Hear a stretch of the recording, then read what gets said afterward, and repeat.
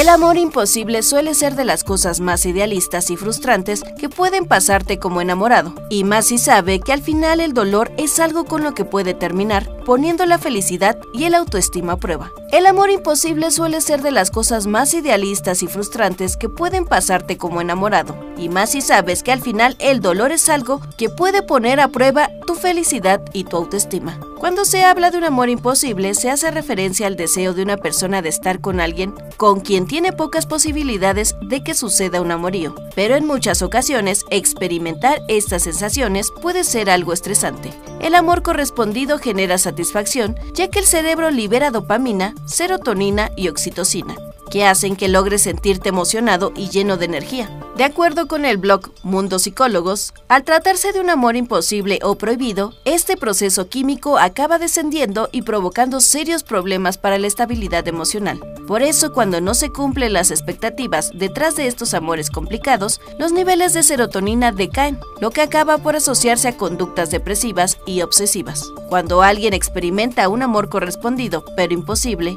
el efecto es el mismo que cuando se deja de consumir una droga a la que uno es adicto.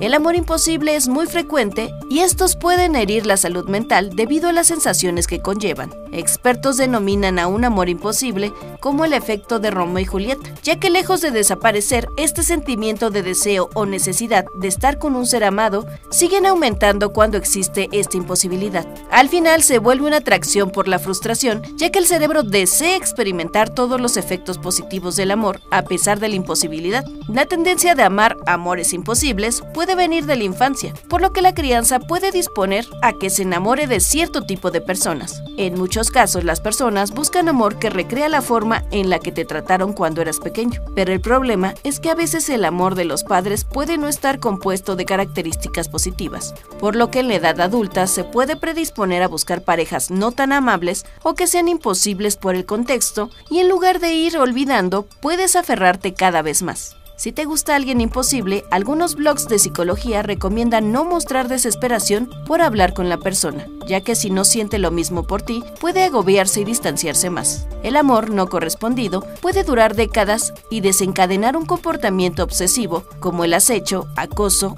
o desencadenar cuadros psicóticos. El rechazo suele estimular partes del cerebro asociadas con la motivación, recompensa y la adicción. El 16 de febrero se celebró el Día del Crush o Día de los Amores Imposibles. Aunque no es oficial, se da debido a la tendencia en redes para conmemorar algo que probablemente todos han experimentado. Sigue escuchando información útil en Uno TV.